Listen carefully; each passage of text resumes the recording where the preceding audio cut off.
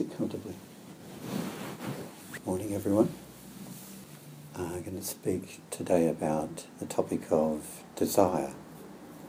And there's some background to doing it. So the last while I was in there, I knew there was a book written by Mark Epstein, who's one of my favourite authors on Buddhism and psychotherapy on desire, and I thought I would read it just to see if there's anything missing or something else that maybe I didn't understand about it. And in this book he's saying that the desire is often very misunderstood in Buddhism, or from his perspective. And reading through the book, or just skimming it, there weren't any surprises in it for me. And I think I understand why. It just seemed to be a book that was validating what I understood already, rather than something that was challenging. But desire gets a bad name in Buddhism. The idea being that we crave after things, and desire after objects, whatever, and they only just bring disappointment. And the story of the Buddha's life is that he gives up sexual intimacy, gives up his family, gives up wealth, material things, and renounces all these things, to become a forest monk and awakens. And so a lot of the Southeast Asian Buddhist traditions, follow the importance of renunciation. If desire causes suffering, then you cut off the desire, so that you don't suffer anymore. But it was never my understanding of what desire was in Buddhism. It wasn't the way I was taught by my teachers. And I think I understand the difference in that practice now. But as Buddhism went from India to Tibet, China and Japan, the Theravadins kept to the very strict idea of renunciation and celibacy and so on. When it went to Tibet, there was that tradition, but it's there that it started to develop into Tantra. And mostly at this point, everyone associates Tantra with sex, like tantric sex goes together. Well, that's part of it. But really what Tantra is, and what I really want to talk about in the broader sense, is another skillful way of working with desire, whatever it is. It could be sex, it could be anything that's desired. And it's in that context that I want to talk about it. When Buddhism then went to China, and particularly Japan, the Japanese could never really embrace the celibacy aspect and that kind of renunciation aspect of Buddhism. They embraced everything about it, but they somehow in their cultural mind they couldn't make sense of it. And so as Zen has come down through Japanese culture and down through the first generation of American teachers and Australian teachers, we never thought of desire as something that had to be cut off. We never thought of renunciation in those words. And without really understanding what the word Tantra was, I kind of realised now that Zen practice is a kind of form of Tantra. I thought it was something much more esoteric than what it was, but it's simply, it's not indulging in life, obviously, that kind of addictive nature of life and habit, obviously causes suffering. But what we always were taught, and what I just intuitively always felt, that it's not desire in itself which is the problem. It's grasping desire. It's craving desire. It's like this kind of desperation to have something. And if you don't get it, then you're going to be disappointed. And even when you do get it, you're disappointed. So it's never kind of really fulfilling. But that's when it has this kind of craving, kind of thirst behind it, drivenness behind it, then it becomes a form of suffering. But I remember Robert Aitken always used to say quite frequently in talking about desire, he said, if you had no desire, you'd be dead. Right? Mm-hmm. You'd be dead. Mm-hmm. Maybe something gets lost in the translation of some of the words like tanha, which was the original Buddhist word for desire. But in its essence, it means a kind of a grasping desire. And obviously, even in Southeast Asian Buddhism, they talk about unhealthy desire and healthy desire. You know, they make that distinction that healthy desire, like the desire to be generous, the desire to love, the desire to be kind, you know, a healthy desire. One famous teacher once said that it's just there isn't any problem with desire in itself. It's just that we desire small things. Mm-hmm. And if we had a bigger desire, you know, if our desire was huge, you know, then that would be moving in the right direction. It's because we narrow life down into objects, you know, separate things that I want, and if I get that separate thing, then it's going to make me happy, you know, and we lose the big picture. We lose the big picture of interbeing and everything that goes with it. You know, I realised I was actually practicing in this tantra kind of way. As you know, I bought a new boat recently, and I realised I was actually being mindful from the very beginning of the desire to have a new boat. And so, whatever it is that you decide, you know, whether you want a new house or a new car or a new shirt or whatever it might be, or you happen to be looking for a partner or whatever, whatever the desire is, the Tantra way of working with it is to allow the desire to be there, you know, to accept it, you know, not to renounce it and go, oh no, you shouldn't have desire. It's actually being with it and being mindful and present with the desire as it plays itself out, you know, and if you with that you can see the grasping that comes with it, you know, or you can just be with the desire to actually have something, and it doesn't necessarily have a grasping quality to it, but unless you allow it to come out and sort of play itself out, you just cut it off. Mm-hmm.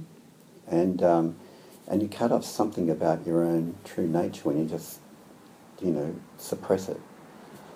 And then, if you, like with the boat, you follow it through and then you get an idea of the kind of boat you want and you research it and you get it.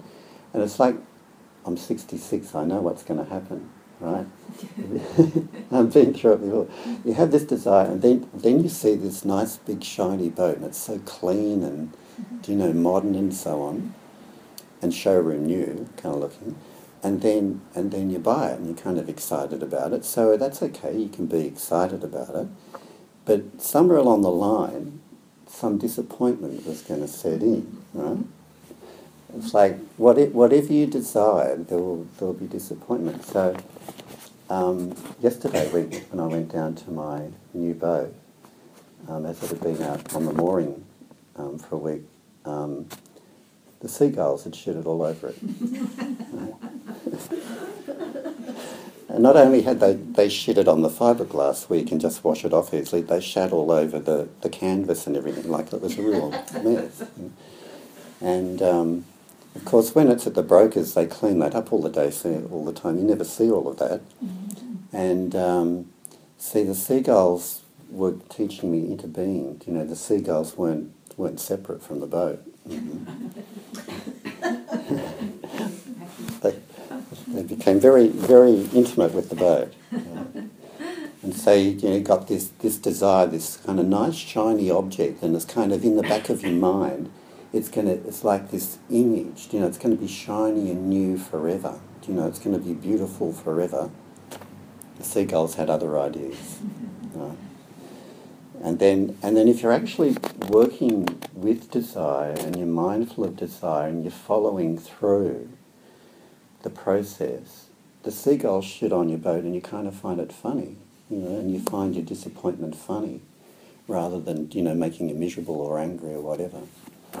And in many ways, what we would refer to, in counselling and psychotherapy, in many ways follows this same tantric model, because instead of suppressing emotions, like anger, fear, desire, whatever it might be, it's the same methodology. It's like we approach them, we approach anger, we approach fear, we approach shame rather than trying to push them away.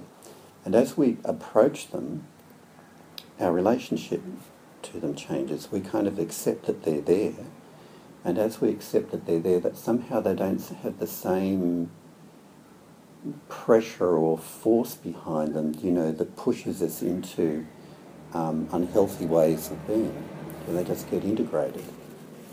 And so that same principle kind of follows through in many different ways. Of course, it's not working towards just sort of addiction indulgence. So it's a very different process. They even use it in mindfulness with eating disorders. So the way they use mindfulness with eating disorders is, instead of saying to people, don't eat big chocolate cakes, whatever you do, don't eat big chocolate cakes, which makes them more interesting. It's like, eat a big chocolate cake and be mindful of when the desire first started in your mind and how you started to fantasize. And then if you're going to eat one, then mindfully get it out of the cupboard and mindfully cut a big piece of it and mindfully chew and try to get as much pleasure out of every single mouthful that you have and swallowing it, right? It's like, just be mindful minutely of the whole process.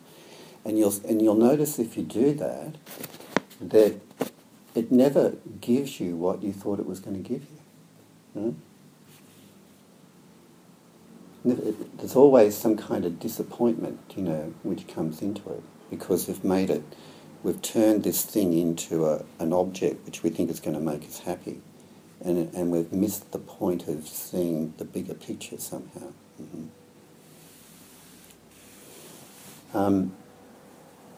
In Buddhism, as you know, I'll remind you, one of the in the wheel of life and death, one of the realms is the hungry ghost realm. And in the hungry ghost realm, it sort of really symbolises this kind of desire and longing that's never fulfilled.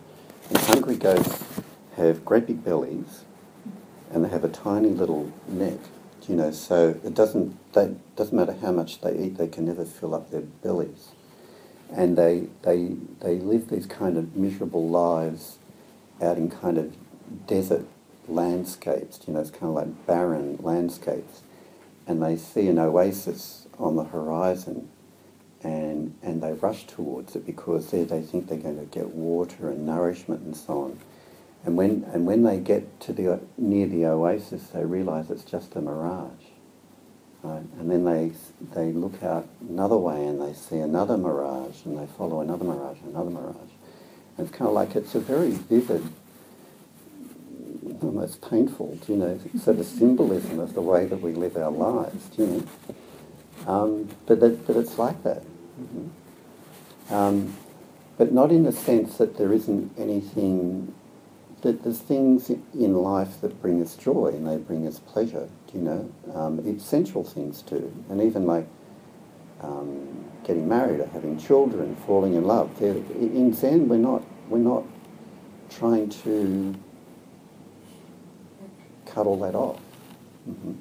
But we are certainly trying to see into the nature of desire in this tantric kind of way. And really, when it comes down to practice, is that there is the desire and there is the object of desire, whatever that might be, and there's a gap between the two, and the gap is kind of separation, that kind of longing between this and that. And it's that gap that we enter into with mindfulness.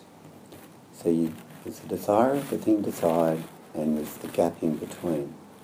You know, just like I've mentioned too, there's that Tibetan imagery which is really beautiful and very very vivid about when we're observing thoughts, you know, in meditation, we're like a bird, you know, that's on a branch, and the bird jumps from one branch to another, like going from one thought to another, but we don't see the gap between the branches, the emptiness between the branches, the air between the branches that the bird jumps between. Mm-hmm. And in mindfulness, we're encouraged to go into that gap between thoughts, the emptiness between the thoughts. So in the same way with dealing with emotion, you know, and dealing with desire, then the whole idea is to encourage ourselves to go into the gap between the desire and the object that's desired. And what's the taste of that? You know, to really taste it. You know what? And the taste of it, just to give it a name, is longing. It's longing, you know. It's kind of, just go into what it's like to long for something. It's kind of like, until I get this, I won't be happy, I think. And then we get it. That's not quite what we thought it was, you know, or we've got to get another here, you know. And so Zen practice is about gradually immersing ourselves in the longing in a mindful kind of way. And by doing it, that's transforming things. By doing it, it's not just a mindless kind of desiring one thing after the other. It actually shifts the experience of it.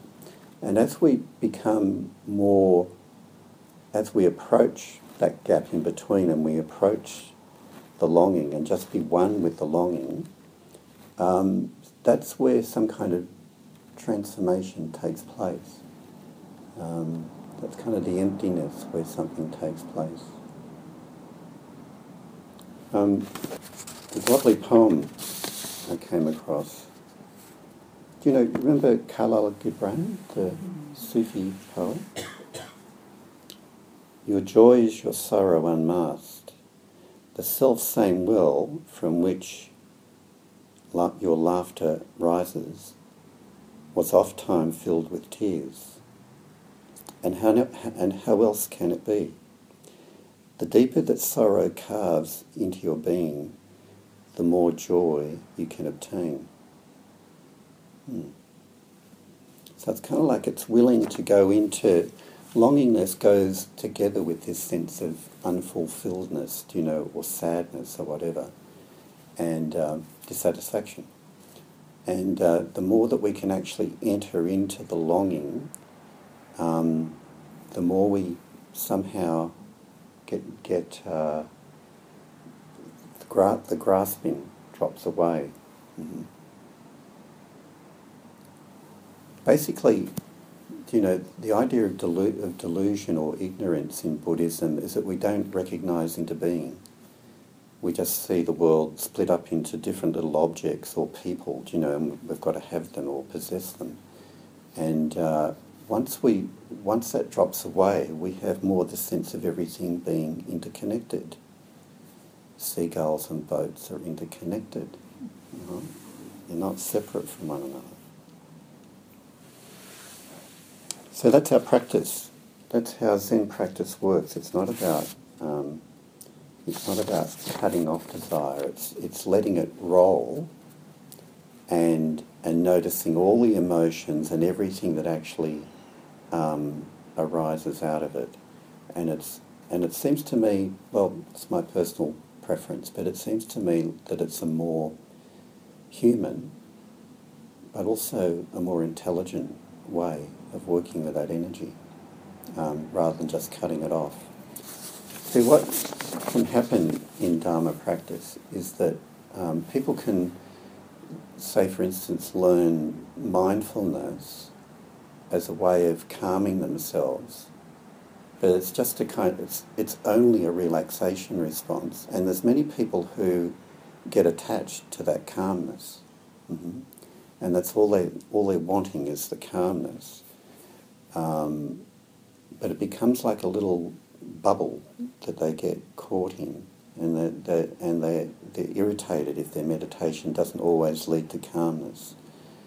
And all of the Zen literature gives warnings about that kind of experience of just being trapped in the calm little bubble of meditation, and you're not really connected to anything. The same can apply with renunciation. You can renounce the world so that you find a safe little refuge in which you exist. But again, it's a bubble, and eventually, if we really are to awaken, the bubble has to burst. And so renunciation in that sort of very tight, limited kind of way can lead to a dead end, just like meditating just to be calm can lead to a dead end.